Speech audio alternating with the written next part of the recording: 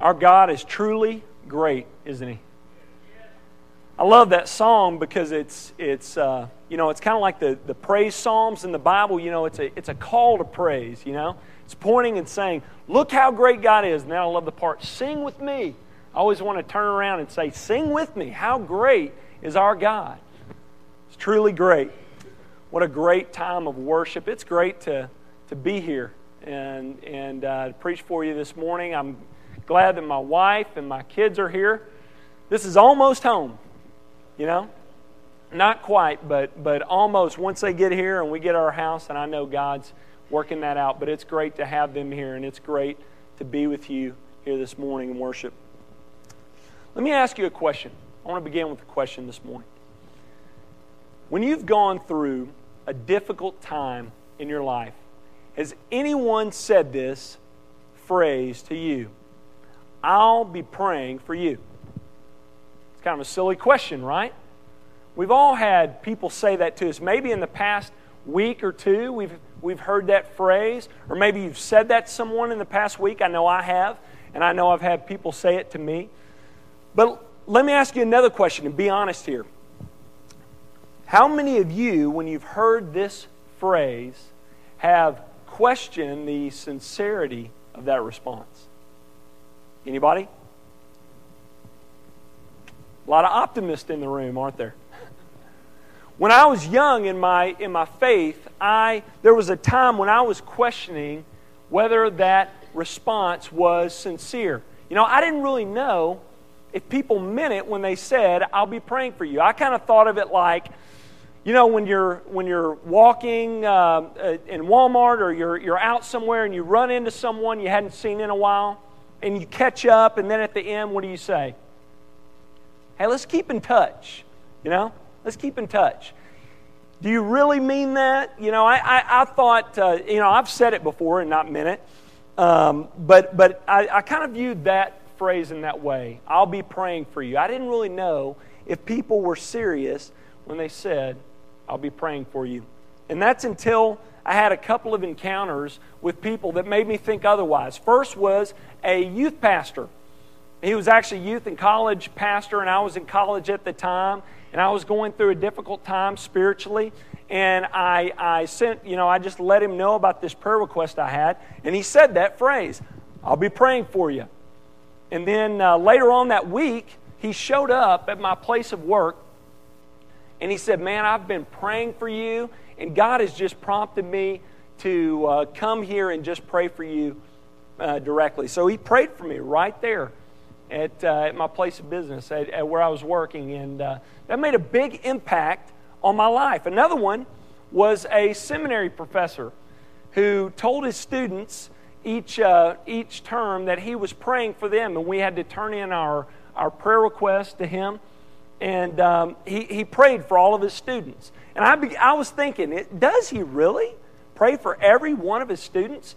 And it was later on in the semester, and he tracked me down in the hallway and said, "Look, I've been praying. I know you requested this. I've been praying for this. I want to see how it's going." And man, that made a huge impact in my life. When I had these encounters, I thought, these guys mean it when they say, "I'll be praying for you." And I've adopted a lot of those things. A lot of those things I do as well. Sometimes I'll pray for people directly, or I'll contact someone and let them know specific things I'm praying for them about. And I do this not so people will look at me and say, "Look at how super spiritual Graham is," but I want people to be comforted in the fact that when I say, "I'm praying for you," I mean it. And I want you to know this morning that I am praying for you all as a church. Ever since Leslie and I heard about the opportunity to come to Jacksonville, I've been praying for you. And I've been praying specific things for you. And this morning I want to do something unique because it's kind of a special service, not because my preaching is anything special, but because it's my first time to preach here since moving here. So what I want to do this morning is something unique. I want to share with you my prayer for you as a church. Now I want you to know, when you hear these points of prayer this morning, I don't want you to think, man, Graham just doesn't think too highly of us spiritually. Because listen to those points of prayer. I don't want you to think that. I've met a lot of you in the past couple of weeks, and I know that many of you are living God-honoring lives. My prayer for you this morning, as you hear this message, that you would just be encouraged. If you're pursuing godliness, I pray this morning that you're just encouraged to continue pursuing godliness. Continue to put one foot in front of the other and follow hard after God. Scripture does that for us, doesn't it? There are many times in Scripture where we as believers we're just kind of encouraged, just continue, keep on keeping on. Beware of these things. Continue putting one foot in front of the other. And I pray that that happens for you this morning, that you're just encouraged. But I also know that there's a good chance that there are some here this morning that aren't living the life that God has called you to live. There's a good chance that that's the case. And my prayer for you this morning is that right now, at this moment be a defining moment for you spiritually. I pray that this morning, if that's you, that God would do a great work in your heart and life, and this would be a major turning point in your life spiritually. And that you would begin this morning to live the life that God has called you to live as a person. Maybe it's as a believer, maybe it's as a non-believer. God has called us to live for Him, and I pray that God would do a great work in your heart and life. So here it is, my prayer for you. First, I pray that each and every one of you have a right view of God. Now let me explain what I mean by a right view of God. What I don't mean is this. I pray that each and every one of you have God completely figured out. That'd be hypocritical of me, right? Or y'all would think, man, what does this guy know that I don't know? No, there's a lot of mystery to God, isn't there? For example, the Trinity. Let's talk about that for a minute. That's kind of a funny statement, isn't it? Let's talk about the Trinity for a minute. God is one in essence God, three distinct persons. Now, many people have tried to rationalize and reason this out, and in history they've been, cast aside as false teachers. Because there's nothing in creation that we can point to and say, this is exactly like the Trinity. This explains it perfectly. Now, there's a lot of mystery to God, isn't there? There's some things we hear about God and we go, God, that goes beyond reason. I can't wrap my mind around it, but I know that Scripture says it, so I'm just going to embrace it. And that's the proper way to handle it.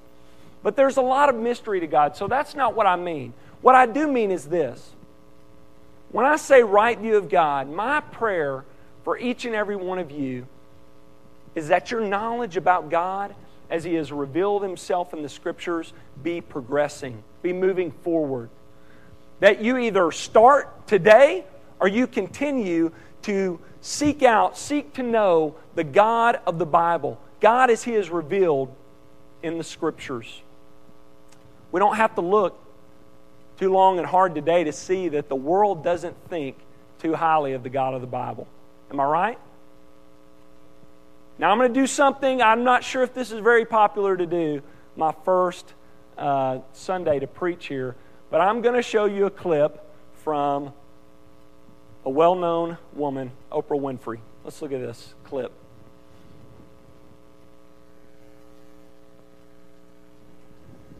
God out of the box, because I grew up in the Baptist church and there were, rules and, belief systems and doctrine.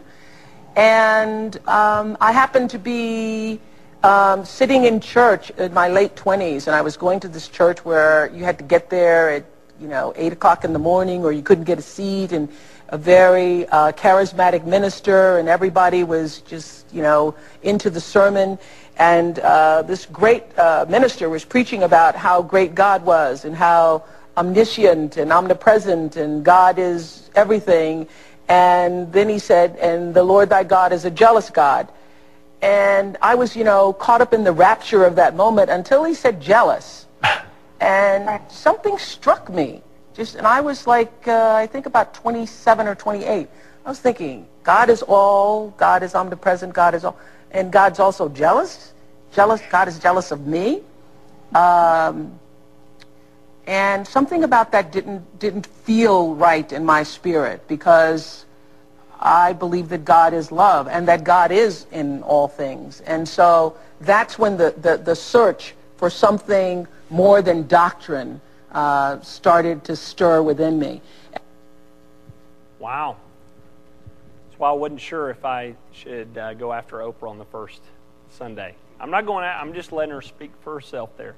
Something more than doctrine was what she was looking for. And it's funny, she actually misunderstands, if you notice, she misunderstands the jealousy of God in Scripture, which the other one, Jim and I were talking about, would probably make her more uncomfortable. But she misunderstands it. But the point I want to make here is she thinks that she has the authority to kind of pick and choose what God is like and accept certain things and leave those things she doesn't like. And many in our world treat God in this way. Look at this clip here. Many treat God in this way. They treat Him like food in a cafeteria. They take the things they like and they leave those things they don't like. That's the way many view God, and that's what Oprah was doing as well. She accepted the fact that God was an all-powerful God and whatever else she said, but she had trouble with the fact that God was a jealous God, treating Him like food in a cafeteria. Listen, if God began with us, in other words, if we just conjured up this idea of God in our minds, it makes sense. We can make Him whatever we want it to be, right? We could accept this, and we could leave this, and accept this, and whatever we wanted. If God began with us, what does Scripture say? We didn't begin, God did not begin with us. We began with God. The very first verse of Scripture.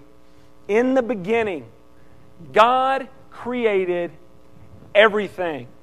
That's the shortened version. It's the Bible, the remix. In the beginning, God created everything. Everything came from God. God is the one who is eternal. And we're told in Scripture that God is also unchanging.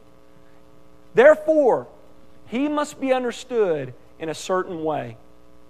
He must be understood as He has revealed Himself to us in the Word of God.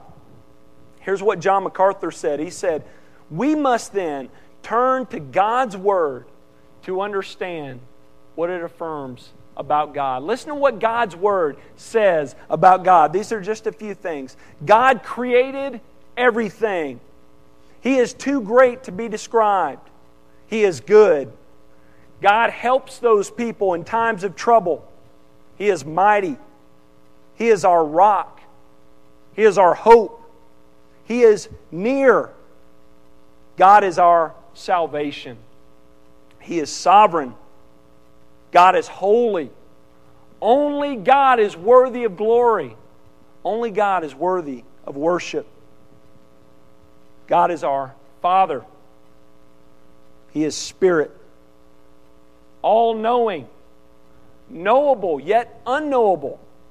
Approachable yet unapproachable. God is living. God is the King of Kings. These are the popular ones. God is justice. He is judge. He's a God of wrath. Yet He's also a God of love. Gracious and merciful. He is God Almighty. Listen. Since we began with God and God not with us, He must be thought of in this way. If there's anything in your thinking that is out of line with the way God is revealed in the Scriptures, you have to make changes accordingly. We need to be searching the Scriptures to seek to know the God of the Bible. And if anything's out of line with your thinking, you need to make changes accordingly. Because God is to be understood in this way. And this is why. Maybe some of you are here and saying, what's the big deal? Why is that important? Because get this is very important. Right thinking leads to right living. You want to live rightly for God, you've got to think rightly about Him. Don't believe me? Just look at all the false belief systems in our world. Wrong views about God. And in the Scriptures too, the false belief, those false teachers in the Scripture. It starts out with a wrong view of God, and it results in wrong living for Him. So we gotta think rightly about God if we're going to live rightly for Him. Here's the second point of prayer here. I pray that each and every one of you have a right view of Scripture. I recently had a conversation with someone who was amazed when I told her that Scripture was my only ultimate and reliable authority. She thought I was putting too much stock into one book. And I told her, well, Scripture teaches that all of Scripture is inspired by God. It's given to us by God. I said, if the Bible is God's Word to us, what other authority would I place myself under other than that? If that's true. But there's many who don't think too highly of the Word of God. 2 Timothy 3:16 says this, all Scripture is inspired by God. Now that word inspired doesn't mean what we often use that word to mean, man, it makes me feel good, it kind of stirs my heart. The Bible does do that, but that's not what it means there. Inspiration can also be translated God-breathed or filled up with the breath of God. That's what Scripture is. All of Scripture is filled up with the breath of God. This means this. Scripture is God's Word to such an extent that to disbelieve or disobey the Word of God is the same thing as disbelieving or disobeying God to His face, as if He spoke it to us audibly. When I was young and we had chores to do around the house, sometimes my parents weren't there, so they would leave us little notes. Have this done by this time. And we knew that the words on that piece of paper carried with it the authority of our parents. If we disobeyed the words that were written on that sheet of paper, it was the same thing as disobeying our parents as if they spoke it to us directly. Same is true of the Word of God. The Word of God, the Bible, are God's words to such an extent to disbelieve or disobey Him is the same as disbelieving or disobeying God Himself. 2 Timothy 3:16 also says this. Not only is the Bible inspired by God, it's profitable for the people of God. The Word of God is profitable for us, for daily living. It's given by God and it's profitable for us. Therefore, you and I and all of us need to be governed by it. We need to be under its authority. This book right here, hopefully you own it,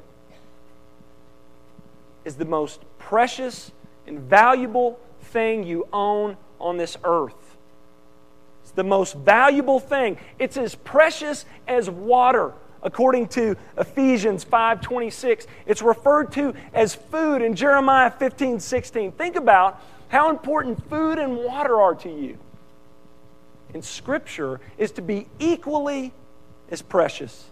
When I was growing up, my dad had my brother and I memorize Scripture. And one of the first Scriptures he had us memorize was Psalm 119, 105. Anybody remember that? It's off your head or learning it in Sunday school. It says, Thy word, doing the King James, it's the easiest to memorize, isn't it? Is a lamp to my feet and a light to my path. See, my dad wanted me to understand something at a young age. He wanted me to understand that the Bible was my guide for life. He wanted me to be placed under the authority of God's Word. He wanted me to understand that from a young age and be guided and directed and governed by the Word of God. Wherever I went and whatever decisions that I made, and my prayer for you is the same. So I pray you have a right view of Scripture. Third point of prayer here is I pray that you have, each and every one of you have a right view of yourself, of self in general.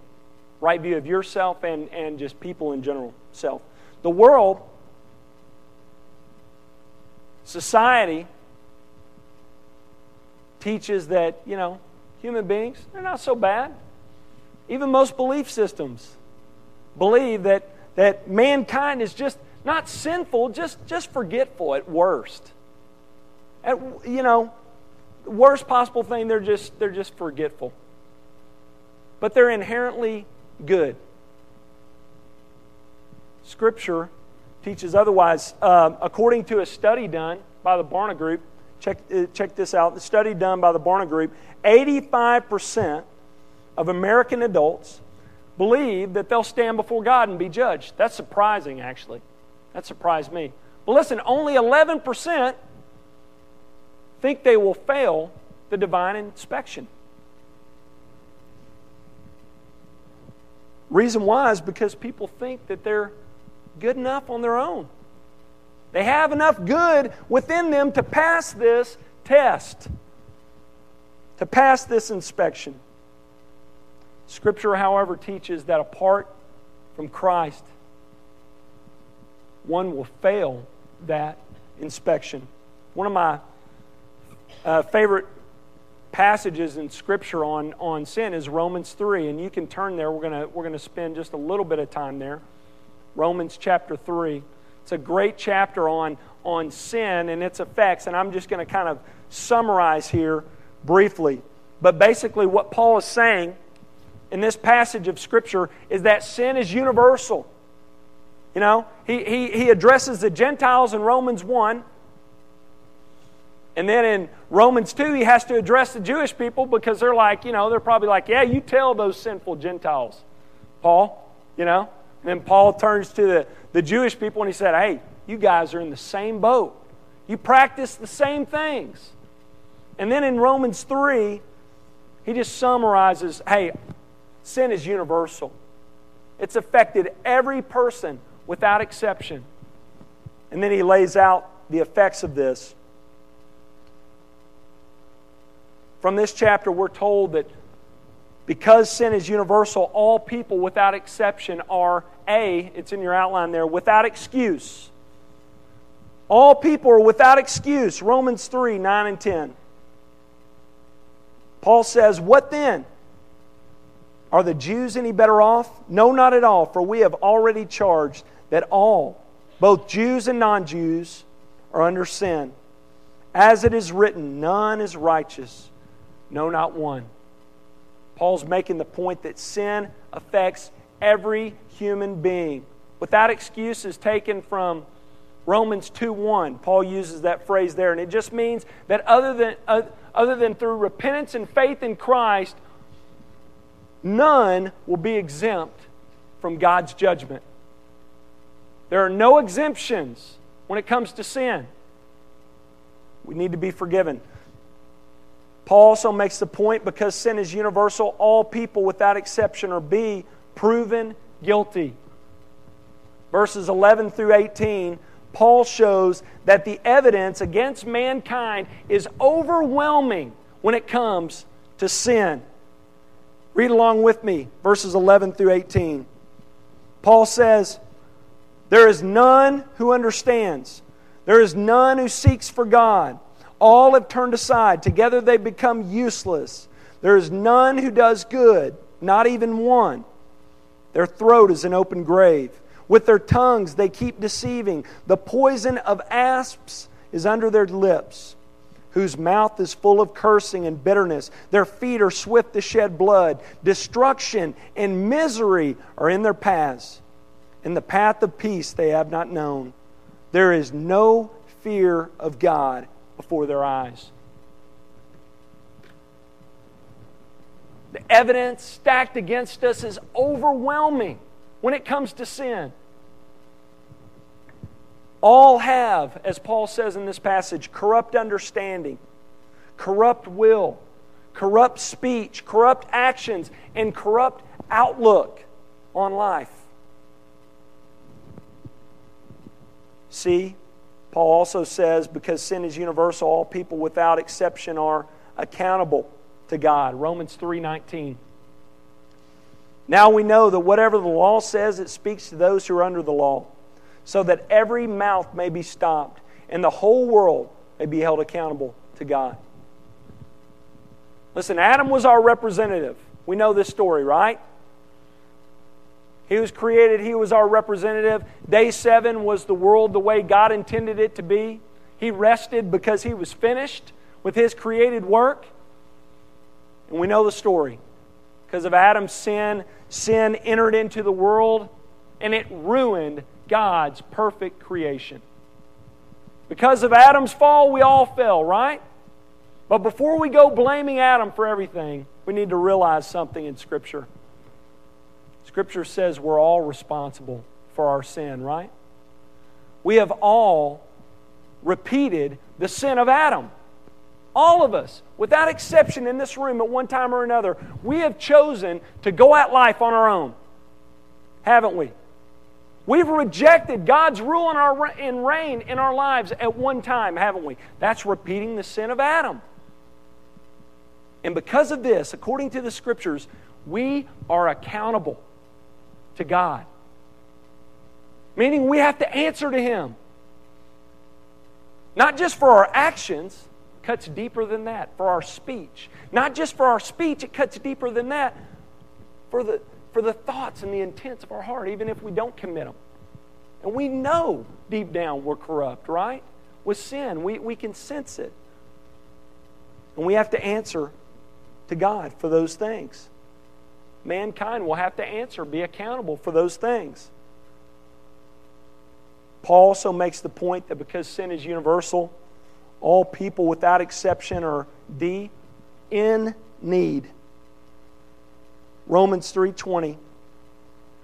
For by the works of the law, no human being will be justified in his sight, since through the law comes knowledge of sin. Paul's point here is, the situation's bad, and there's nothing you can do about it on your own. No one has ever been made right by their outward actions. We have to have a change on the inside. Our inward condition has to be changed. And we can't do that on our own.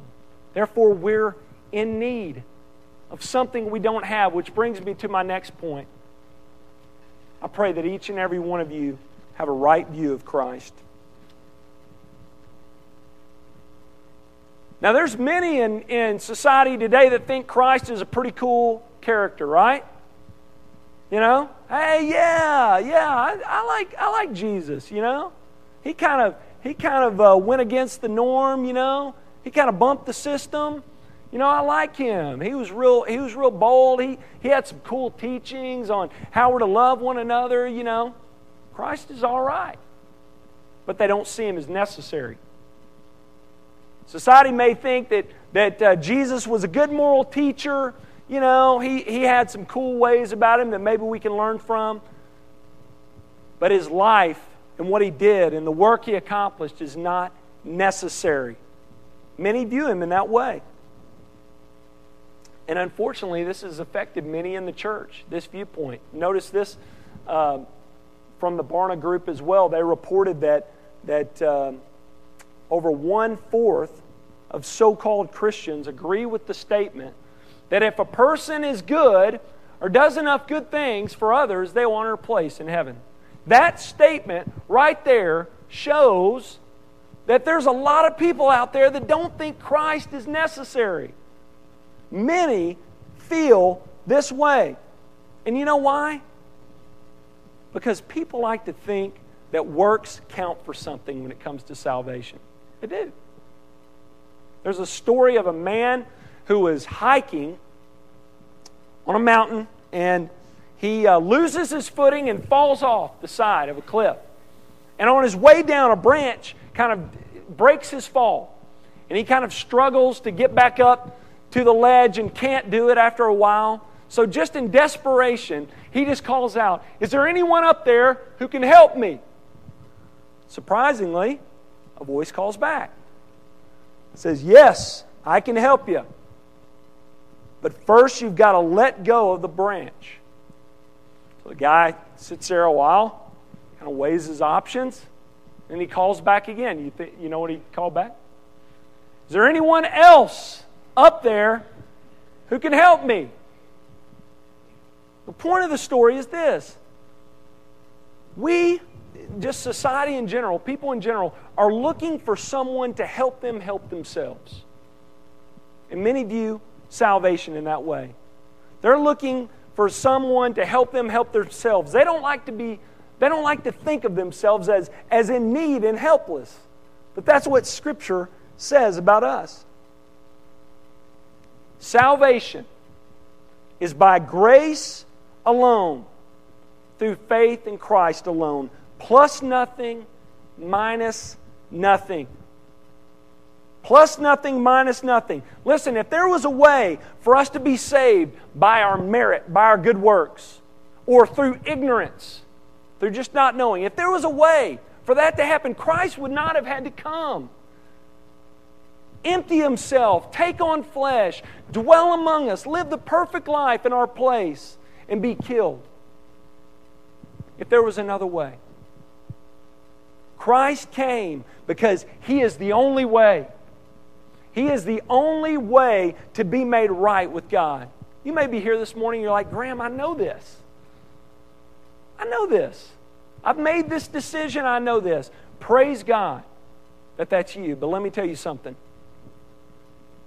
There are people in this church, there are people out there in your neighborhoods and your families that think that their best is good enough. And you got to tell them that it's not. This has got to be your message, because there are people who think their best is good enough. They think that their works count for something when it comes to salvation. And you got to tell them it doesn't. Maybe you're here this morning and you think that your best is good enough. I'm telling you it's not. Pray this morning that you would come to the end of yourselves and see that you're in desperate need of something you can't get on your own. You are a sinner in need of a Savior, and I pray that you would trust in Christ alone for your salvation. Only in Him, talking about Christ, only in Him is there forgiveness. Only in Him is there redemption. You know what redemption means? It just means to be reclaimed for God. Sin separated us, but through what Christ did, we're able to be reclaimed for God. Only in Him is there righteousness. We not only need to be forgiven of sin, we need to have our record cleared. Only Christ's sinless life does that, makes that possible. So only in Him is there righteousness. Only in Him is there peace with God. Scripture is clear that because of our sin, we are enemies of God. But through what Christ has done and through trusting in Him alone for salvation, we move from being enemies of God to being at peace with God. Romans 5:1.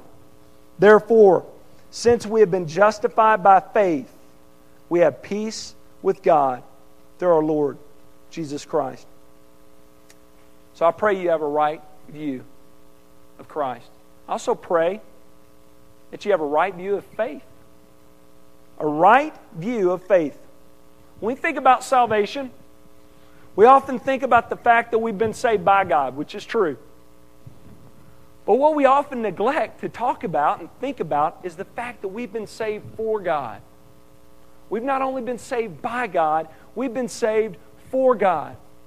Many think of salvation as just something I did a long time ago, just kind of gets me off the hook. You know? It's a get out of hell free card. It's what they view salvation as. Is this something you do to get off the hook so I can be free to live the way I want to live? That's not salvation. That's not according to the Scriptures. Scripture is clear. The purpose of salvation is to free people from sin, not to free them to partake in sin. Did you get that? The purpose of salvation is to free us from sin, not to free us to freely partake in sin. Scripture is clear that as believers, we're to be pursuing godliness. 1 Timothy 4:7, discipline yourself for the purpose of godliness. It's what we're to be doing. Listen, God has promised He is going to complete the work He began in us. But He doesn't want you to wait idly by for that to happen. You know, in Hebrews it says that He who began a good work in us is going to finish it. He's going to complete it. But what are we called to do? Run the race. Pursue godliness. Many people think of discipline as just kind of a bad word, you know? Something that just kind of binds us up. It's restricting, you know? But here's the ironic thing. Through discipline comes freedom. Discipline is the price of freedom. I'll give you an example. When I was in high school, I ran track. And I loved running track. I enjoyed it. I just didn't like practicing, you know? I would practice after school when we were supposed to, but I didn't want to practice at night or on the weekends. I didn't want to train at all because I didn't want it cutting into my personal life. I wanted to be free. I wanted to be free. When I left track practice, hey, I'll be back to that tomorrow. I want to be free to live and do what I want to do. Well, I paid the price my first track meet. I was a sophomore. I even stayed up late the night before because I didn't want track to cut into my personal life. And we had an indoor meet at the University of Arkansas, and I lined up, and I already knew I was in trouble because, you know, they put the sophomores way out in the outside lane, so I was way out all by myself out in the outside lane, and I look, and on the inside lane is a guy. His name was Chris Akins, and he had just signed with the Razorbacks as a defensive back. He ended up playing the NFL, so you just get the idea of how fast he was. And there were other guys that looked just like him, you know. So I'm out there by myself, and I'm like, okay, I'm just going to gut it up and go, you know. And the gun sounds, and I'm noticing that he is passing me on the front curve. Now, if you know anything about track, it doesn't matter how fast you are. You should never, especially in indoor track, when somebody's in lane 1 and you're out in lane 6 or 7, they should never pass you on the opening curve, but he did. And they all eventually passed me before the race was over. And I was just destroyed, you know. And of course, I go back to the stands, and my friends didn't help me out at all. They were in the floor. They were just on the ground laughing. And but I learned something important that day. Here's what I learned. I learned by training hard, I was not restricted in performance. Through difficult training, through disciplining myself, I was not restricted in my performance. And the same is true of our spiritual life. We're to be disciplining ourselves for the purpose of godliness. Don't think of it as a bad thing. Think of discipline as the price of freedom. That's the way we're to live as Christians. We're to be pursuing godliness. So I pray that you would be doing this. Pray that you'd have a right view of faith. Last point. I pray that each and every one of you would have a right view of the church. Unfortunately, many today don't see the church as necessary. George Barna wrote a book. I've been referring to the Barna Group a lot. They do a lot of great research. He wrote a book, and it's all about this trend of people that are kind of leaving the church and just saying, hey, look, all that's important is me and God. That's all that matters, me and God. The church, not necessary, just me and God. I can be the church in my home on Sunday morning or on a boat fishing or wherever. It's just me and God. That's all that's important. Barna calls these people revolutionaries. he kind of speaks favorably of them, which is not a good thing. But yeah, this is a trend. This is common today. Many don't see the church as necessary. Let me tell you a problem with that. The New Testament teaches that the church, congregational life, is the very means by which we mature as Christians. It's true. You can't look in the book of Acts or in Paul's letters or in some of the general letters and not see the importance of preaching, the importance of discipline, the importance of congregational fellowship, and the central practices of baptism and the Lord's Supper. The church is necessary for us to mature as believers. I need you. I need the church to mature, to be what God has called me to be. And I pray that you all would see that you need the church to mature in your faith spiritually. Hebrews 10:25. We probably know this one. It's been used many a times. But it's true. It's in the Word of God. It says, "Let us not give up meeting together, as some are in the habit of doing, but let us encourage one another, and all the more as you see the day approaching." So I pray that you would value the church, that you would see the church as the means by which you are to mature spiritually. And I also pray this about your view of the church. I pray that not only would you value the church, but you would value unity within the church. That's another one of those teachings that you can't look too far, you can't turn too far in the Scriptures and not see something written about unity.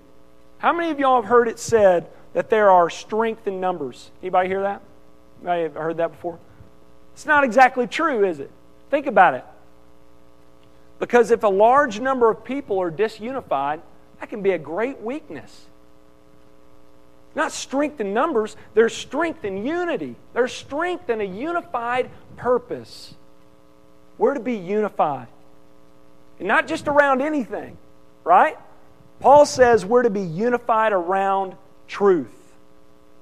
We're to be unified around truth. Ephesians 4:4. He says there is one body and one Spirit, just as you are also called, in one hope of your calling.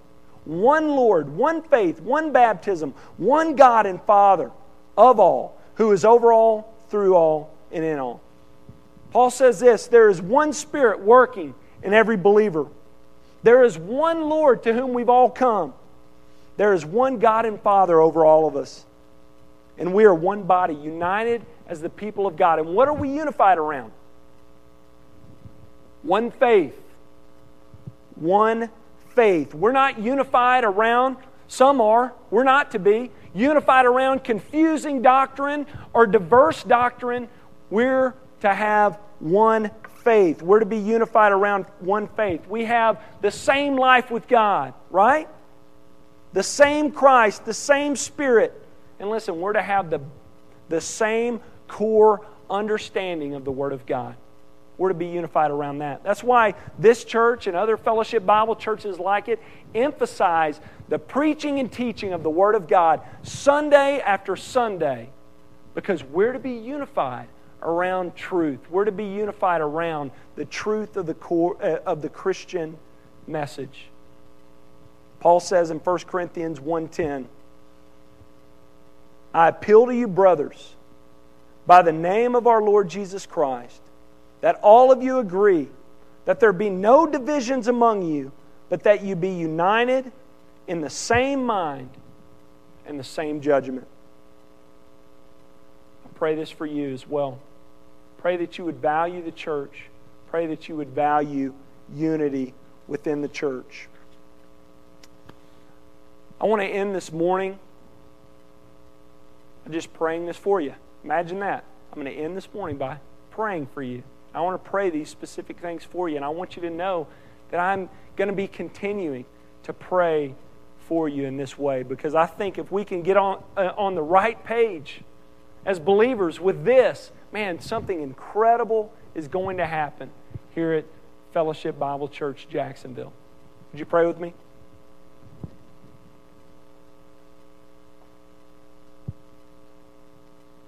Father, I pray that each and every one in this church would think rightly about you.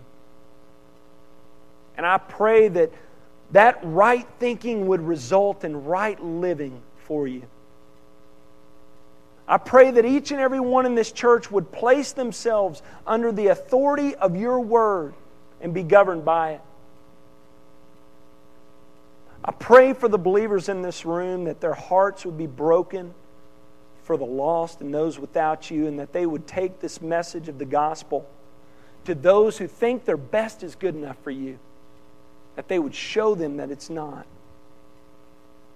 Pray for those in this room that think their best is good enough for you. Pray that you do a great work in their heart and life, and that they would come to the end of themselves and they would see their need of Christ, and that they would trust in Him alone for salvation. Pray for each and every one in this room that they would understand that discipline is important, that we're to be pursuing godliness, and that they would see discipline as the price of freedom, and that they would pursue godliness, that they'd be working out what you're working within them.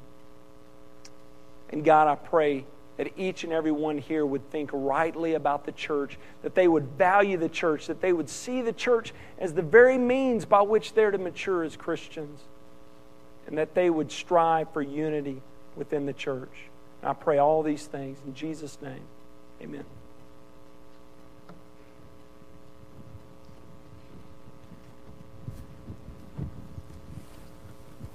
Thanks, Graham. It's just as we talked this week